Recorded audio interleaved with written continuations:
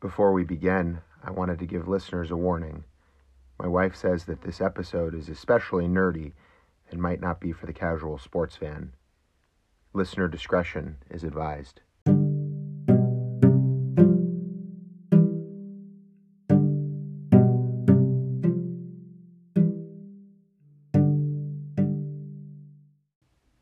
One, 4, 7. There's always a game 1 in the World Series. Someone needs to win 4 games. And sometimes, when we're really lucky, we get a game 7. That's the beginning, the middle, and end. And when we do get that full 7-game series, we get to immerse ourselves in one of the most exciting experiences sports can offer. When a World Series goes 7 games, it means that both teams necessarily must have won 3 games apiece.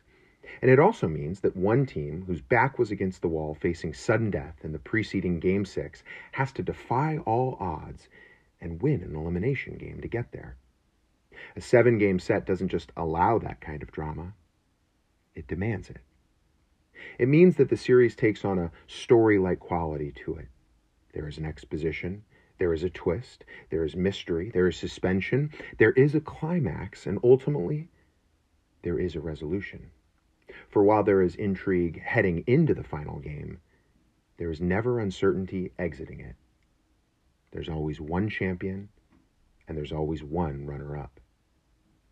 1, 4, 7. Game 1 is always played at the team with home field advantage's stadium. Game 4 is always played at the team without that advantage's stadium. And Game 7 is always played where the series started. Unlike hockey and basketball, which have 2 games at home, 2 games on the road, 1 game back at home, then another game on the road, followed by the final game at home again, baseball has an elegant 2-3-2 format, almost like a palindrome. And home field advantage has been determined by a number of different criteria throughout baseball history. For the first part of the 20th century, home field simply alternated between the leagues. For almost a decade and a half, it was determined by which league's team won that year's All-Star game, perhaps never proving as consequential as it did in 2011, when the Cardinals enjoyed the privilege of hosting Game 7, despite its status as a wildcard team, where it beat the arguably better and more successful Rangers at home. And now, home field just goes to the team with the better regular season record. Decades upon decades ago, when teams were geographically clustered and TV revenues were less influential in baseball scheduling, a 7-game set was usually played in 7 straight days without any rest days. When the Brooklyn Dodgers or the New York Giants played the New York Yankees in the World Series, no rest was needed for travel. The teams could simply take a subway to move from their home stadium to the road venue.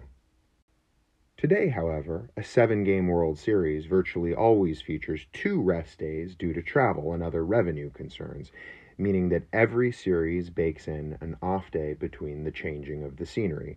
Under this modern configuration of the World Series, there are 2 off days, one after Game 2 and another after Game 5. So the typical 7-game World Series lasts 9 days.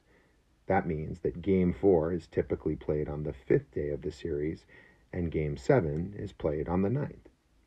Virtually every 7-game set since the 1960s has followed this roadmap, with the 2 World Series we're going to be talking about today serving as the most notable exceptions. But framing it like that makes it sound like a 7-game set is something routine or ordinary. To the contrary, to even get to a Game 7, so many different things need to align. Because of the difficulty for a series to be stacked up so evenly, or for the games to swing wildly enough to provide that 7th game, it is somewhat of a mythical creature.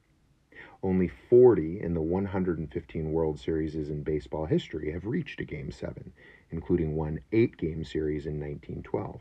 That means that almost 2/3 of baseball World Series don't actually feature the drama of a decisive Game 7. And if teams get to that magical 7th game, it's usually close.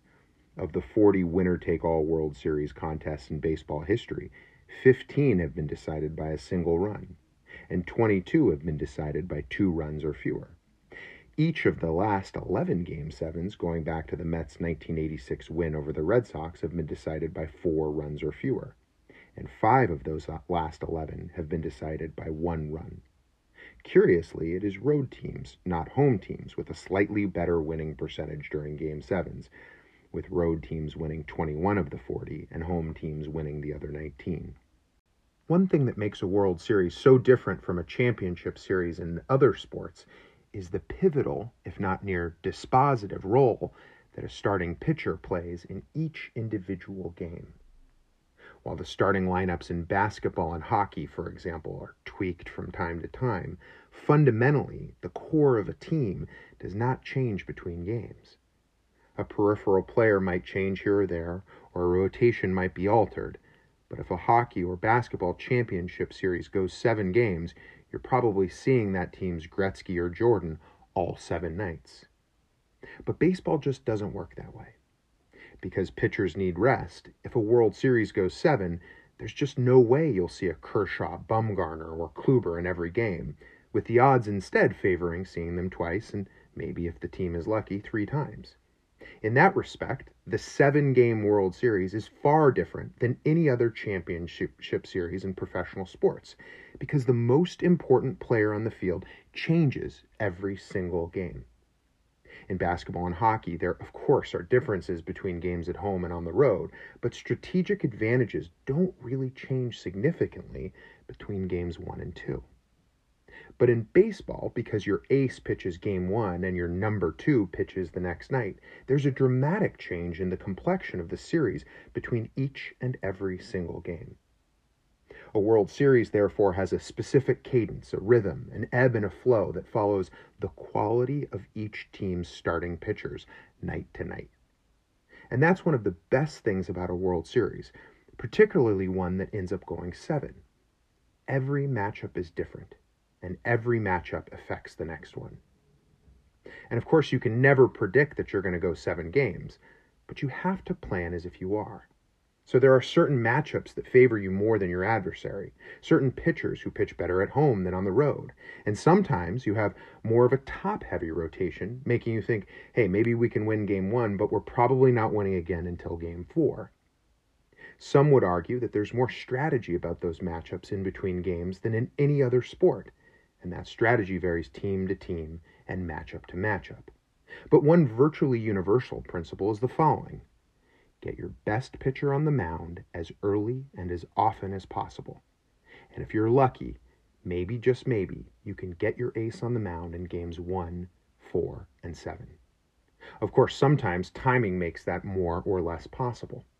In 1981, for example, the National League Championship Series went 5 games, which was then the max, and the Dodgers needed Fernando Valenzuela in the decisive Game 5 of that series, so the team couldn't pitch their ace until Game 3 of the World Series. While the Dodgers lost games 1 and 2 of the World Series, Valenzuela pitched and won Game 3, and the Dodgers won the next 4 in a row, winning the series. So while timing can impact when a team puts its best starting pitcher on the mound, teams do everything they can to set things up so that they can feature their ace or aces as much as possible.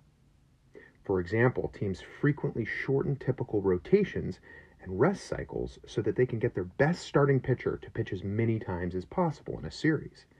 Instead of having a 5-man rotation with each starting pitcher pitching on 4 days rest, most teams in the World Series go down to 4-man rotations, with most of their pitchers going on 3 days rest instead. The math reveals the objective. If a rotation is shortened and a series goes 7, the window opens for the number 1 pitcher to start 3 games, usually games 1, 4, and 7. In fact, in the 40 World Series championships that have gone 7 games, there have been 25 times in which 1 or more pitchers rested less and were used in shorter rotations so that they were able to start 3 separate games in the series. In total, 44 different pitchers in World Series history have started 3 different games in a 7-game set, usually games 1, 4, and 7. But there is, of course, a cost with pitching unshortened rest. Pitchers tend to be less effective. Of the 44 pitchers who have started 3 games in a single World Series, only 5 of them have won all 3 starts. Babe Adams in 1909, Smokey Joe Wood in 1912, Lou Burdett in 1957, Bob Gibson in 1967, and Mickey Lolich in 1968. Of course, 8 other pitchers have won 3 games in a single World Series, but not exclusively as starters. Randy Johnson, as an example, is a curious statistical hybrid. Johnson won both of his starts in the 2001 World Series, and then won Game 7, but in relief. Madison Bumgarner almost won 3 games in the 2014 World Series in similar fashion, but scorers ended up classifying his heroic Game 7 relief performance as a save rather than a win. But the other 39 starting pitchers who started 3 games in a 7-game World Series took either a loss or a no decision, and in some cases more. And while Justin Verlander is 0-6 in his World Series career, he's not one of them, as he's never started 3 games in a single series. As a general matter, the 3-start World Series pitcher is becoming less and less common. It has only happened 2 times in the past decade, with Corey Kluber and Chris Carpenter doing it in 2016 and 2011 respectively. It only happened 1 time the decade before, with Curt Schilling doing it during the 2001 World Series. And in the 1990s, it also only happened once, with Jack Morris doing it in 1991.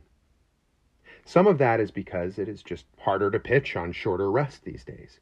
But part of it is also because to get to the World Series, you generally need a solid number 2 and number 3 pitcher. Part of it also may be due to the emergence of the super teams with stacked rotations that we're seeing more and more of in today's game. And part of it is due to the rarity of just getting to a Game 7 in the first place, as just over 1/3 get there at all. In today's episode of Canceled, I'm going to talk about 2 7-game sets and how critical of a role the timing of certain canceled games in those series played in setting the pitching matchups in those series, and arguably how those canceled games significantly tilted the outcomes of those series. Specifically, I'm going to talk about one series where, despite the manager's best effort at getting his best pitcher to start games 1, 4, and 7, a canceled game only allowed him to start games 1 and 5. And then I'm going to talk about a separate series where a handful of canceled games allowed one manager to start his best pitcher and arguably the best World Series pitcher of all time in games 1, 4, and 6, and then his second best pitcher, one of the top pitchers in the league that season, in games 2, 5, and 7.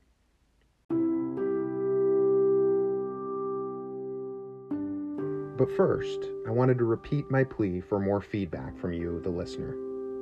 I see the numbers, but I'm still not sure who you, the listener, is. So please email me, text me, call me, tweet at me, whatever, so I can hear how you're enjoying the podcast. And certainly give the podcast 5 stars in the iTunes store if you're bored. For those of you who are joining the podcast late, a refresher on the concept. When the quarantine first started, I found it hard to watch what ESPN and Comcast were flooding the airwaves with, basically classic games. I found them foreign and unrelatable, especially seeing the stands filled with people, a sight that we just don't see in this day and age. So I decided to focus a podcast on something that was more relatable, games that have been canceled in history. And in the process, I focused on trying to tease out some meaning from those games to see if there is anything substantive or meaningful or relatable to what we're living through today. But now, as we're starting to see professional sports leagues prepare to put in place some version of their former selves, and in short order, I'm just not sure how many more of these episodes I'm going to be able to make. And since one of the themes of today's episode is that it is rare when you see or witness the very last of something that you know it is indeed the last of its kind, I do want to thank some of my most loyal listeners who have humored me during this quarantine by listening to these podcasts and sending me nice notes of feedback. I'm talking about you, Paul Davis, Andy Stewart, Devin Chang, Jason Minsky, Lee Gersten, Kelly King, Emily Reitmeyer, Vineet Shahani, and of course my brothers Brett, Corey, and Kevin, my mom and dad, and of course my wife, Courtney. Thank you for making me feel like I'm not just yelling into an empty cave.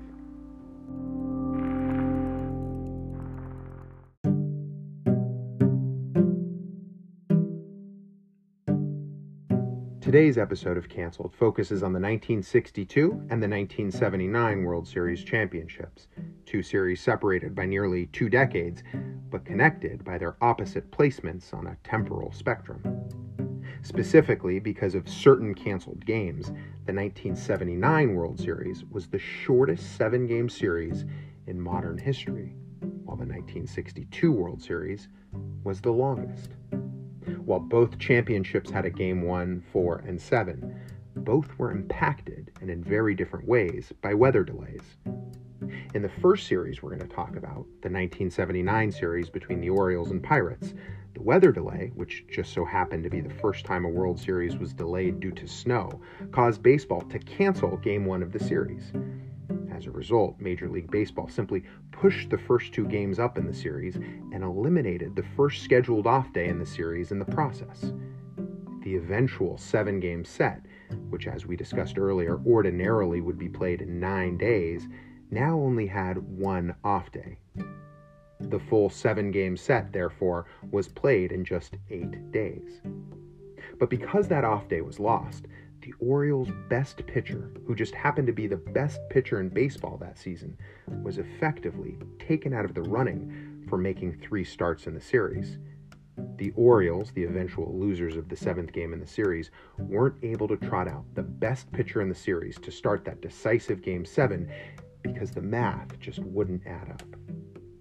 The canceled games in the second series we're going to talk about from 17 years earlier had just the opposite effect. The rain came in the middle of the series, effectively tacking on 4 extra days of rest and allowing the New York Yankees to put their 2 best pitchers out 3 different times. In other words, while the weather delay in 1979 prevented both teams from having any of their pitchers start 3 games, the 1962 rain delays actually allowed the New York Yankees to start their 2 best pitchers in 6 of the 7 games. And while the 2 World Series championships are also at opposite ends of a different spectrum, as the 1979 World Series represents the last of 7 World Series played in Pittsburgh, while the 1962 World Series represents the first of 5 World Series played in San Francisco, both, nevertheless, represent very different but related things to what we're living through today. The 1979 World Series pitted the Baltimore Orioles, one of the best teams of the American League during the 1970s, against the Pittsburgh Pirates, one of the best teams in the National League during the 1970s. While it is hard to call any team other than the A's or Reds one of the best of the 1970s, the Bucks and O's truly were the class of their leagues. Baltimore finished first or second in every season during that decade except 2, and Pittsburgh finished first or second every season during that decade except 1. Indeed, the 1979 World Series was actually a rematch of the 1971 World Series, which the Pirates also won in 7, and which also featured the first night game in World Series history. In 1979, both teams finished with the best records in their respective leagues, with the Orioles having the best record in baseball and the Pirates having the second best. While the Orioles' grip on first place that season was never really in doubt, the Pirates started slow and didn't climb back into contention until well into the 1979 season. The teams were markedly different from the 1971 counterparts of themselves. The heart and soul of the Orioles remained pitching. Despite injuries to 2-time Cy Young Award winner Jim Palmer, the Orioles' rotation was one of the very best in baseball, with Mike Flanagan leading the pitching corps and winning the Cy Young Award in the process, finishing with a 23-9 record and a 3.08 ERA in 16 complete games. The Cy Young Award voting wasn't even close. Flanagan finished with 97% of the first-place votes. The Pirates, on the other hand, were not a team built around pitching. Sure, they had a staff that could get the job done, but their success was attributable to a high-energy and high-flying offense led by Pirates' favorite, Willie Stargell, nicknamed Pops. Stargell had labored long and hard throughout the decade, trying to restore a sense of enjoyment and pride that had been missing in the Pittsburgh Pirates clubhouse since the tragic death of Roberto Clemente in 1972. Stargell, the jovial first baseman, team captain, and team cheerleader, had built a close relationship with his teammates, and the new Pirates' philosophy was noticeably different both on and off the field. But the Pirates did start that season slow and couldn't seem to develop a rhythm. But sometime in June of that season, Pops put in place 2 campaigns to turn the team's season around. First, he implemented a so-called Gold Star program, borrowed from college football, where he awarded players a prestigious gold star on their hats after a particularly good outing or play. At the time, the Pirates wore Cuban-style caps with gold bands around them, and the players vied against each other on the field and at the plate to see who could fill up more rows faster. It was a simple, almost childlike incentive, but it seemed to work as the Pirates roared back into contention. Second, he helped declare the team's motto and fight song, picking the popular disco hit "We Are Family" as the team's anthem that summer. Family fever swept the city. The phrase "the family" was stenciled on the dugout roof and on signs and on t-shirts everywhere throughout Pittsburgh.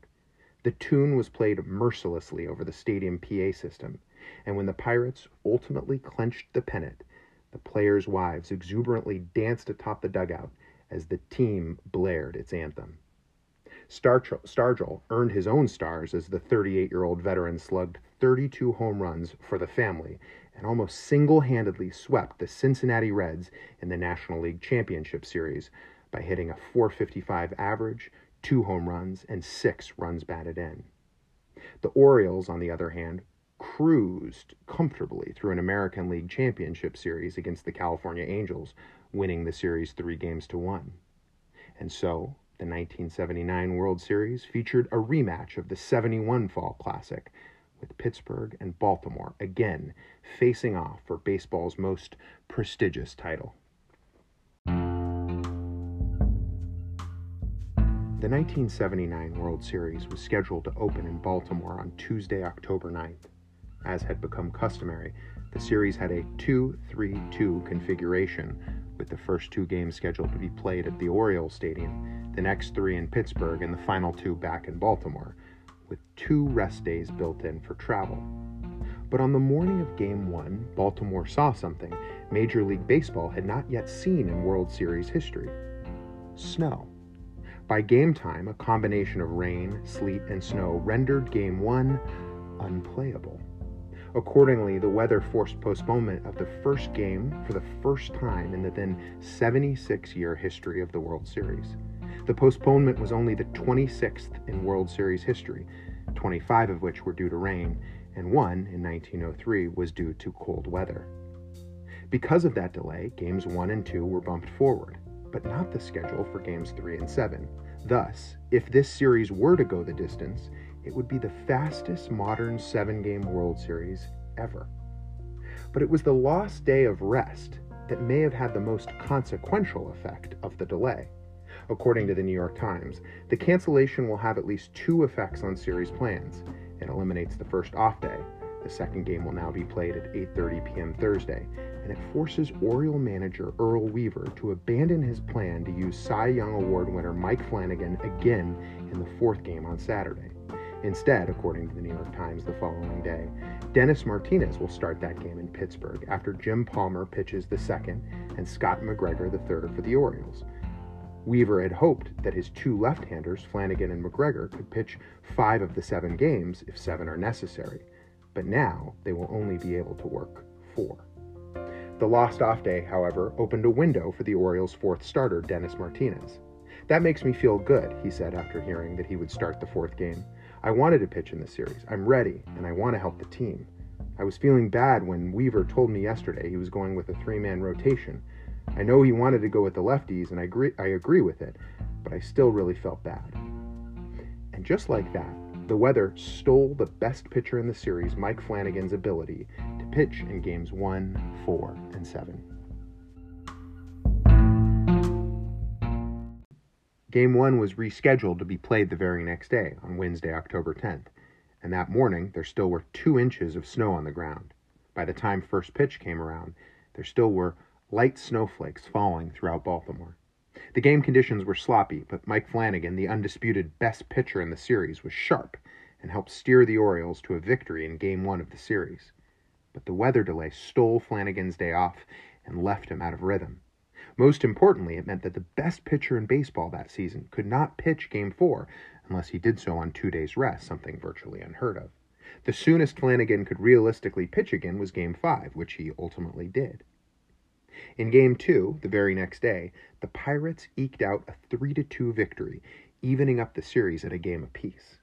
But the Orioles retook command when they went on the road to Pittsburgh, winning Games 3 and 4 decisively and taking a 3-1 lead in the series in the process.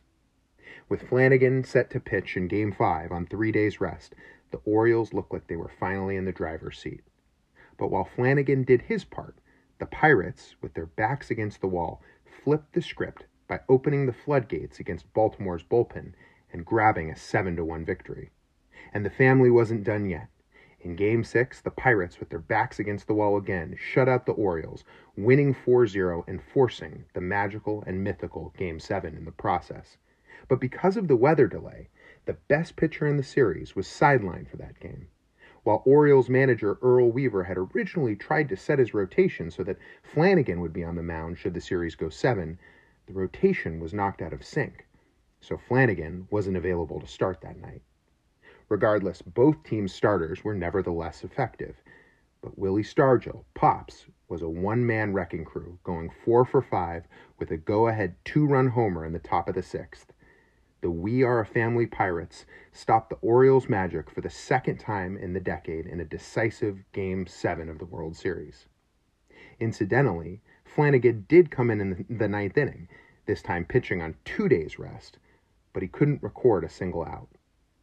Fans can only speculate how the series might have played out if Flanagan had been able to pitch in Games 1, 4, and 7 as initially planned. Had that rain, sleet, and snow delay come just 1 day later, the Orioles would have undoubtedly been able to throw Flanagan in that pivotal and decisive Game 7. And had that weather delay delayed Game 3 in that series rather than Game 1, the Orioles might have been able to pitch Flanagan 3 times and 2-time Cy Young Award winner Jim Palmer 3 times as well. But as Ray Bradbury once wrote, "Time is so strange, and life is twice as strange.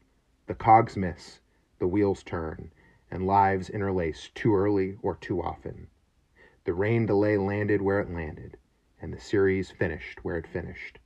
And the Pirates, not the Orioles, were once again World Series champions."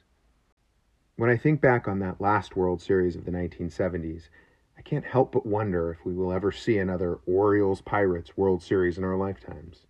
For as dominant as the Pirates and Orioles were during the 1970s, both starting and finishing the decade in the World Series playing one another, it seems that the smart money is that we won't be seeing a rematch anytime soon. The organizations, after all, have fallen off dramatically from their superior play in the 1970s, now having 2 of the 4 longest current World Series droughts in baseball, with the Pirates having not appeared since that 79 series and the Orioles not appearing since 1983. In some ways, the end of that 1970s decade that featured the O's and Bucks in the final World Series represented the beginning of the end of an era in baseball. The good old days during which small market teams were competing on the same playing field as big budget and large market teams. Just a few years before that 1979 World Series, a ruling by arbitrator Peter Seitz on December 23, 1975, which declared that Major League Baseball players became free agents upon playing 1 year for their team without a contract, changed everything. The ruling nullified baseball's reserve clause, meaning that the players could now auction off their services to the highest bidder. While the decision was barely in the rearview mirror during the 1979 World Series, the net result would play out soon enough. Smaller market teams like the Pirates and Orioles, 2 teams in the bottom third of baseball in terms of media market size, would find it much harder to compete within this new economic landscape. Of the last 80 teams to make the World Series over the 4 decades since that 1979 World Series, teams from the bottom third of baseball's media markets have only appeared in the World Series 15 times, a significant underrepresentation. While in just the last 20 years, 10 of the World Series representatives have had payrolls in the top 5 of all of baseball, a span during which the team with the highest payroll in baseball made the World Series 6 times, amounting to a significant overrepresentation. In the past 20 years, the World Series has not once pitted 2 teams in the bottom third of baseball in terms of payroll. With the Orioles having the 3rd lowest payroll and the Pirates having the 4th lowest payroll last season, both of which being outspent 3-1 by the league's biggest spenders, it is easy to see how it is unlikely that we will see another Pirates and Orioles World Series matchup anytime soon. I think about what Pirates and Orioles fans were likely thinking to themselves shortly after that epic Game 7. Orioles fans thinking, wait till next year, and Pirates fans wondering if this was the beginning of a dynasty, instead of recognizing that they had just witnessed the end of a decade of greatness by both teams and the beginning of a new economic reality in baseball, especially for their teams. That's one of the most beautiful but most tragic things about sports, other than when a stadium closes or one of the truly greats like a Ripken or a Jeter goes on a retirement tour. You never really know when you're witnessing the end of an era. As the fictional character Andy Bernard from The Office would later say, I wish there was a way to know you're in the good old days before you've actually left them. It is doubtful that any of the Pirates or Orioles fans realized it during that 7-game stretch, but that very well could be the last time those 2 teams ever jointly dominate a baseball season again, let alone meet in the World Series. That Game 7 of the 1979 World Series may have represented another very different inflection point in the story of professional baseball, even though nobody probably realized it at the time. The 1979 World Series may have been one of, if not the most diverse World Series championships we'll ever see. The Pirates, after all, were no stranger to milestones relating to diversity. They were the first team to start an entirely non-white lineup in 1971. And in the final game of the 1979 World Series, the Pirates' starting lineup featured 5 African Americans and 1 Latino player, one of, if not the most diverse starting lineups in a Game 7 of a World Series of all time. To put that in perspective, 40 years later, in the most recent championship series, the World Series winning Washington Nationals only had 1 African American in their entire starting lineup. And these statistics are not just coincidences, but are instead reflections of broader changes in baseball. In 1979, 17.9% of the league was African American. In 2019, that number went down to 7.7%. 11 teams last season had no more than 1 African American player on their entire active rosters. So in addition to possibly not seeing a Game 7 between 2 small market teams like baseball witnessed in 1979, we also very well might not see a Game 7 played with as diverse of a composition as that game featured, especially not vis-a-vis African Americans. Many different theories have been advanced about baseball's staggering decline in diversity, in particular with respect to African Americans. Some about marketing strategies, others about the rise of African American superstars in other sports and the corresponding decline in baseball, and some about the declining adjacent diversity figures in baseball, represented by the overwhelmingly white managers, overwhelmingly white ownership, and overwhelmingly white fan base. But it could be something much more basic. Lee Steinberg, in an article in Forbes, observed the following: it may just be cost that is the most dominant factor in deterring black youth from playing baseball. Some estimates have 45% of young black children living under the poverty line in this country. Registration in football generally provides a helmet, jersey, and shoulder pads. Youth basketball requires only the purchase of a jersey and shoes. Youth baseball, however, requires the purchase of uniforms, gloves, cleats, and a bat for home use. Teams in economically disadvantaged areas are often required to apply for grants or constantly fundraise to support kids who want to play baseball. Plainly, basketball and football are cheaper for families. Against that backdrop, macro resource inequalities, as between different baseball markets, which make it unlikely that we'll see a Pirates-Orioles World Series anytime in the near future, are not unlike the more fundamental resource inequalities that cross-cut those markets and make it unlikely that we'll see a World Series game as diverse as the one featured in Game 7 of the 1979 World Series anytime soon either. We can shrug our shoulders and chalk this up to just another change in American culture, just like we can feign ignorance when we look at the fact that the latest data shows that the coronavirus is killing African Americans at almost 3 times the rate that it is killing white people. Or we can dig deeper and look at structural and systemic inequalities that are producing these skewed statistics and try to attack them head on. Between the two, my hope is that we pursue the latter.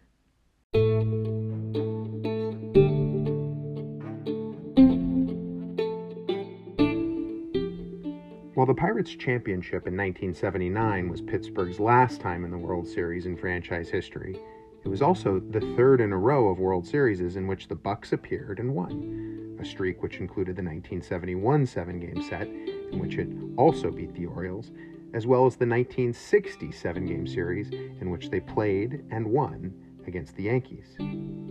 That Game 7 of the 1960 World Series, which MLB.com ranked as the best Game 7 of all time, after all, featured the only game-winning walk-off home run in a Game 7 in baseball history, when the Pirates' second baseman, Bill Mazeroski, clubbed the game winner in the bottom of the 9th inning off Yankee pitcher Ralph Terry, who had come in relief in the bottom of the 8th inning, just 3 games after he took the loss in Game 4.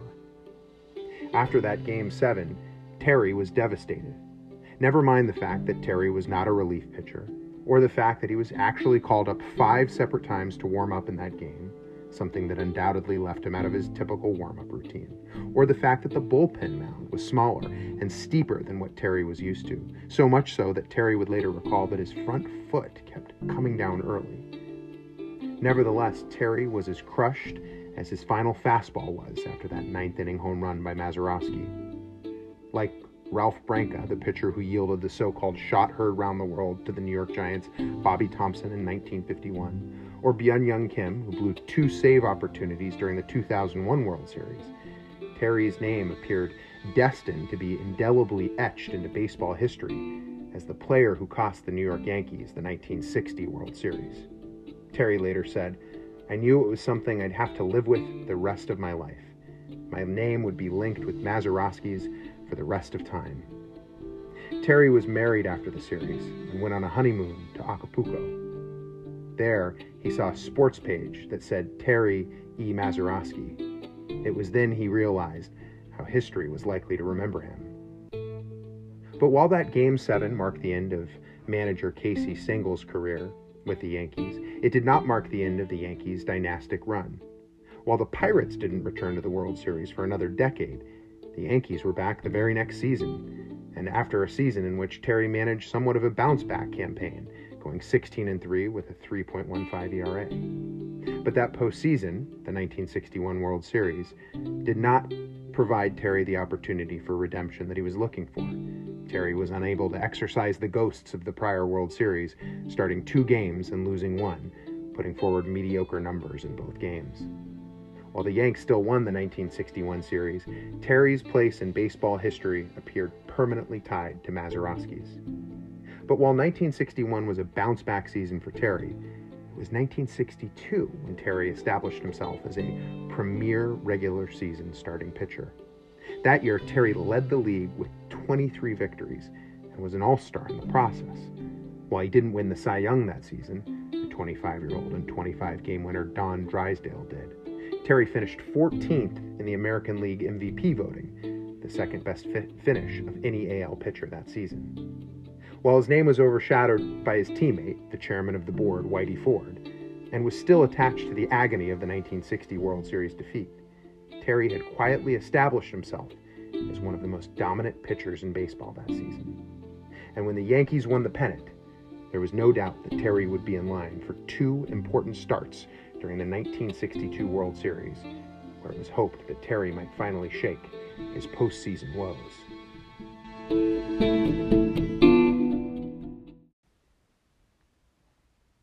The 1962 World Series pitted the New York Yankees against the San Francisco Giants in the first World Series played in Northern California and only the second played in California ever at that time. The series was one of the most star-studded of all time, with MVP award winner Mickey Mantle playing alongside Yogi Berra, Whitey Ford, Ralph Terry, and Roger Maris all in pinstripes, and Major League home run leader Willie Mays playing alongside Willie McCovey, Orlando Cepeda, Juan Marichal, Felipe Alou, and Jim Davenport, all donning the Giants' orange and black. The Giants edged out the Dodgers that season by 1 game, winning 103 in the process, while the Yankees finished the season comfortably 5 games ahead of the Twins, with 96 wins of their own. Whitey Ford, coming off a Cy Young Award-winning season in 1961, finished 3rd that year in the American League in ERA with a 2.90 rate, along with a 17-8 record. Perhaps even more importantly, however, were Ford's postseason statistics. Ford, who had won the World Series MVP award the season before, had already won 9 World Series games heading into that series, including each of his last 4 starts over the prior 2 World Series championships. So when it came time to set the rotation for the '62 World Series, unsurprisingly, the Yankees featured Ford at the top of the rotation, pitching Game 1. And in so doing, the Yankees were setting Ford up to be in a position to pitch the mythical games 1, 4, and 7 should the series go the distance. Behind Ford in the rotation was Ralph Terry, the GOAT from the 1960 World Series, but someone who had pitched dominantly during the regular season and appeared poised for a comeback postseason performance.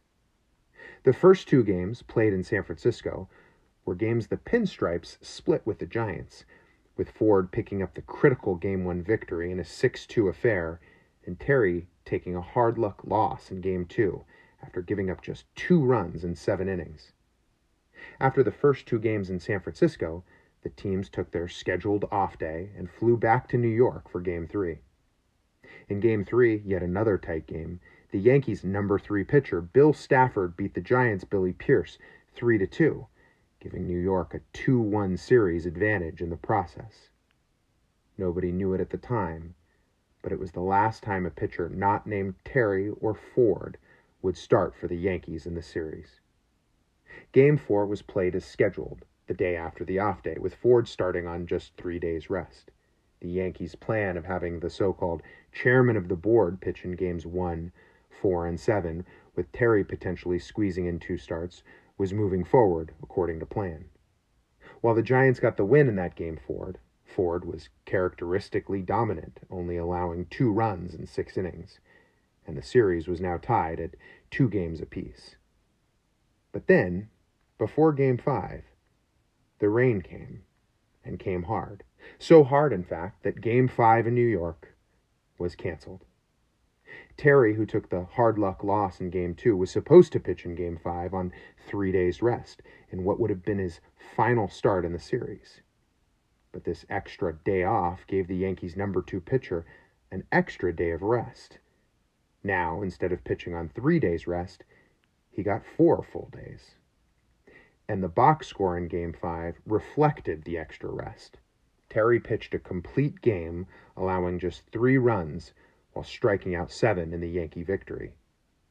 In the process, the weather delay plus Terry's dominant performance put Ford, the Yankee ace, in a position to maybe, just maybe, return to the series even earlier than scheduled. Ford, after all, was set to pitch in Games 1, 4, and 7, but the extra day of rest combined with the travel day would put Ford either in a position to pitch on 3 days rest in Game 6 or on full rest for a potential Game 7. In other words, the rain gave the Yankees more options. After completing the middle leg of the series, Games 3, 4, and 5 in New York, the Bronx Bombers had a 3-2 series lead, thanks in part to the extra day of rest Terry got by virtue of the rain delay. The teams were scheduled to fly back to San Francisco to play Games 6 and 7 on October 12th and October 13th, both of which were supposed to be played a day earlier, but were bumped back due to the weather interlude between Games 4 and 5 in New York. Yankee manager Ralph Hook had a difficult decision to make as to whether to start Ford on short rest in Game 6 or to keep him on schedule for a potential Game 7 on full rest. There were strategic considerations on both sides of the equation. But as luck would have it, Mother Nature again took the decision out of his hands. Rain came, and this time on the West Coast. And it came torrentially. For the next 4 days, baseball was unplayable in Candlestick Park, a stadium notoriously bad at draining the playing field due to weather. The storm that hit the West Coast in October 1962 was nothing to laugh about. It was proclaimed the wettest, wildest weather event to hit the region since 1904, causing 35 deaths and hundreds of millions of dollars in property damage in the process. It rained for 3 straight days, stranding the Yankees in their hotel until the sun finally burst through on October 14th. But even then, Candlestick Park remained unplayable, and the players were complaining about getting rusty. And so on the eve of Game 6, both teams loaded into their buses and headed for Modesto, where they would practice at a tiny facility called the Del Webb Field.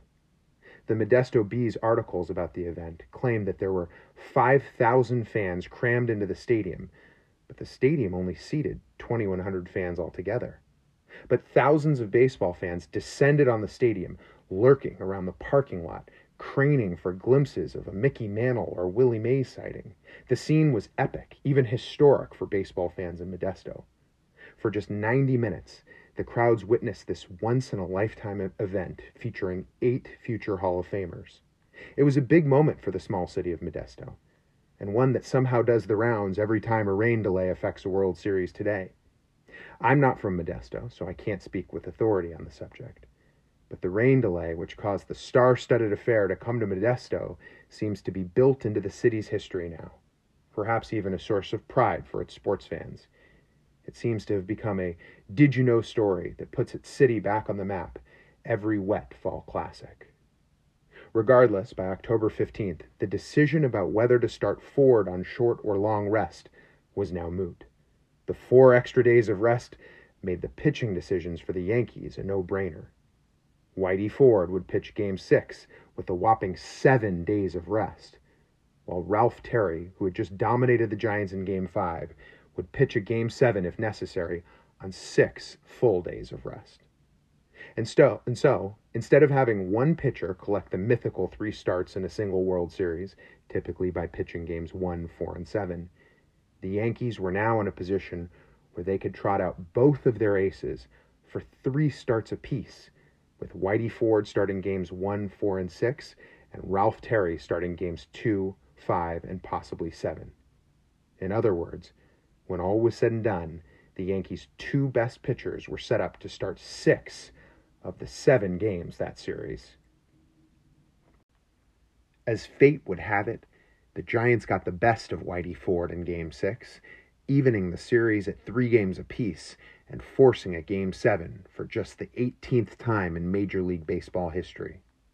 On the mound for that Game 7 for the Yankees was Ralph Terry, the GOAT from the 1960 World Series, who had only 1 career Game 7 under his belt, the one that ended with him recording just 1 out and yielding the game-winning home run to Pirates second baseman Bill Mazeroski. And despite the fact that both teams looked a little rusty in Game 6 the day before, fans saw one of the best-pitched Game 7s of all time. Terry retired the first 17 men in a row before finally yielding a bloop single, and through 8 innings, Terry had only given up 2 hits, walked nobody, and yielded no runs. The lineup featuring Mays, McCovey, and Cepeda had just 2 hits through 8 innings. On the other side of the box score, the Giants pitcher Jack Sanford was close to, if not equally as effective. While he gave up 7 hits, not a single one was for extra bases. The only run the Yankees scored in the entire game was in the 5th inning, after back-to-back singles followed by a double play scored Yankee first baseman Bill Skowron. Heading into the bottom of the 9th inning, with the Yankees leading 1-0, and Terry dealing, working on extra rest, Yankee manager Ralph Houck decided to leave in his number 2 pitcher for what could have been the final frame of the 1962 World Series. Terry, undoubtedly with memories of the last time he pitched in the bottom of the 9th inning of a Game 7 in the World Series, first faced Matty Alou, who was pinch hitting for the pitcher's spot. Alou hit a drag bunt and was safe at first, and just like that, with no outs, The tying run was on first, and Terry was one big hit away from being remembered in infamy for blowing 2 World Series games. But Terry miraculously struck out the next 2 batters, Matty's brother Felipe and then Chuck Hiller. With 2 outs and the tying run on first, Willie Mays stepped into the box, with Willie McCovey standing in the on-deck circle. The margin for error was razor thin, and Mays delivered, ripping a double to right. The speedy Alou rounded second, thinking he was on his way to tie the game. But the Giants' third base coach, cognizant of the damp base paths, held Alou at third. Perhaps also thinking about the arm of Roger Maris in right, or the fact that Willie McCovey and Orlando Cepeda were up next, Alou was held up. But the Giants now had the tying and go-ahead runs in scoring position, with the Giants slugging first baseman stepping up to the plate. McCovey was 1 swing away from World Series fame. Terry was 1 out away from redemption. With first base open, the Yankees had a decision to make, whether to pitch to McCovey or to Cepeda. The Yankees decided to take on McCovey. Known as Stretch for his 6'4" frame, McCovey was arguably one of the most underappreciated hitters in baseball history. His 521 home runs over a 22-year career rank 20th all time. He was also notorious for being a pull hitter, so much so that Yankee second baseman and 7-time Gold Glove winner Bobby Richardson was positioned to his extreme left, knowing about McCovey's tendency to pull. With the base open, Terry delivered a 1-1 fastball to McCovey, who swung and made contact. Those who saw the at-bat described the swing with a variety of terms, calling it a crack, a rip, a smack, a crush. The words used vary, but all those who witnessed it agreed on one thing. It was loud. The slugger later said it was the hardest ball he had ever hit. Both Alou and Mays were running on contact, and the moment McCovey's bat met Terry's fastball, Mays was a blur toward third. McCovey darted out of the box almost uncontrollably. But baseball is a funny sport. You don't get runs for how hard you hit a ball, for how fast you swing your bat, or how fast the ball travels after contact. As Willie Keeler said, you have to hit 'em where they ain't. And that was probably the only thing McCovey did not do right during that at-bat.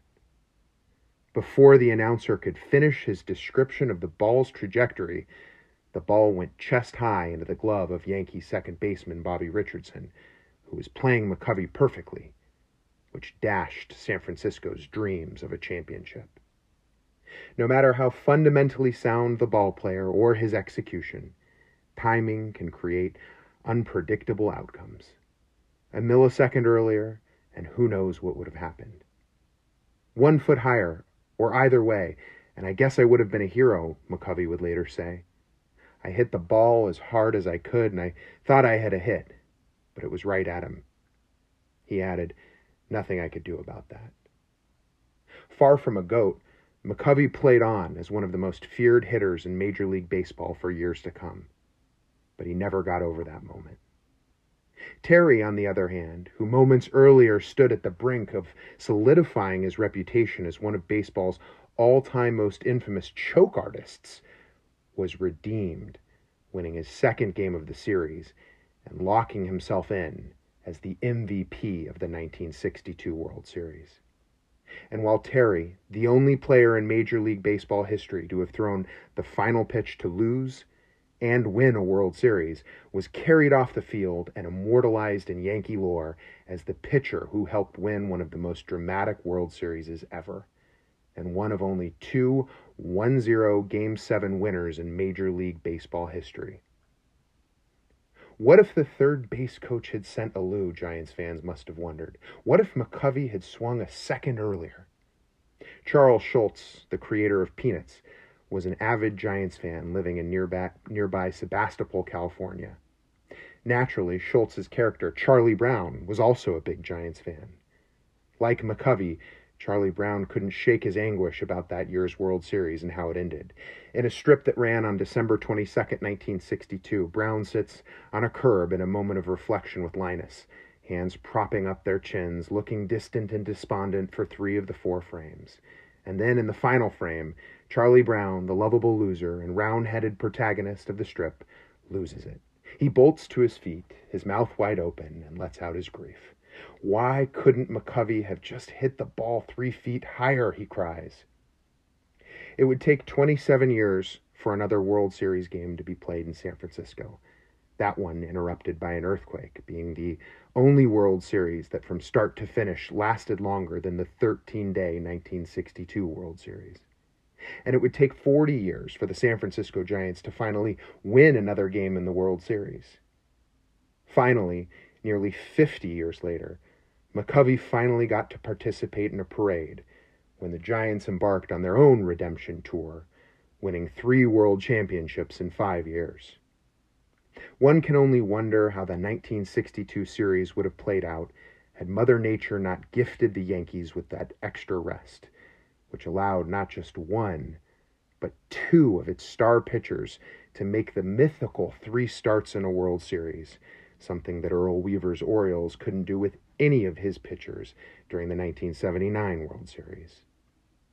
But just as the Dodgers, who traded a sizable loot for 1 year's worth of services from former MVP Mookie Betts, have learned oh too well this year, the timing of events that cause games to be canceled is not something within our control.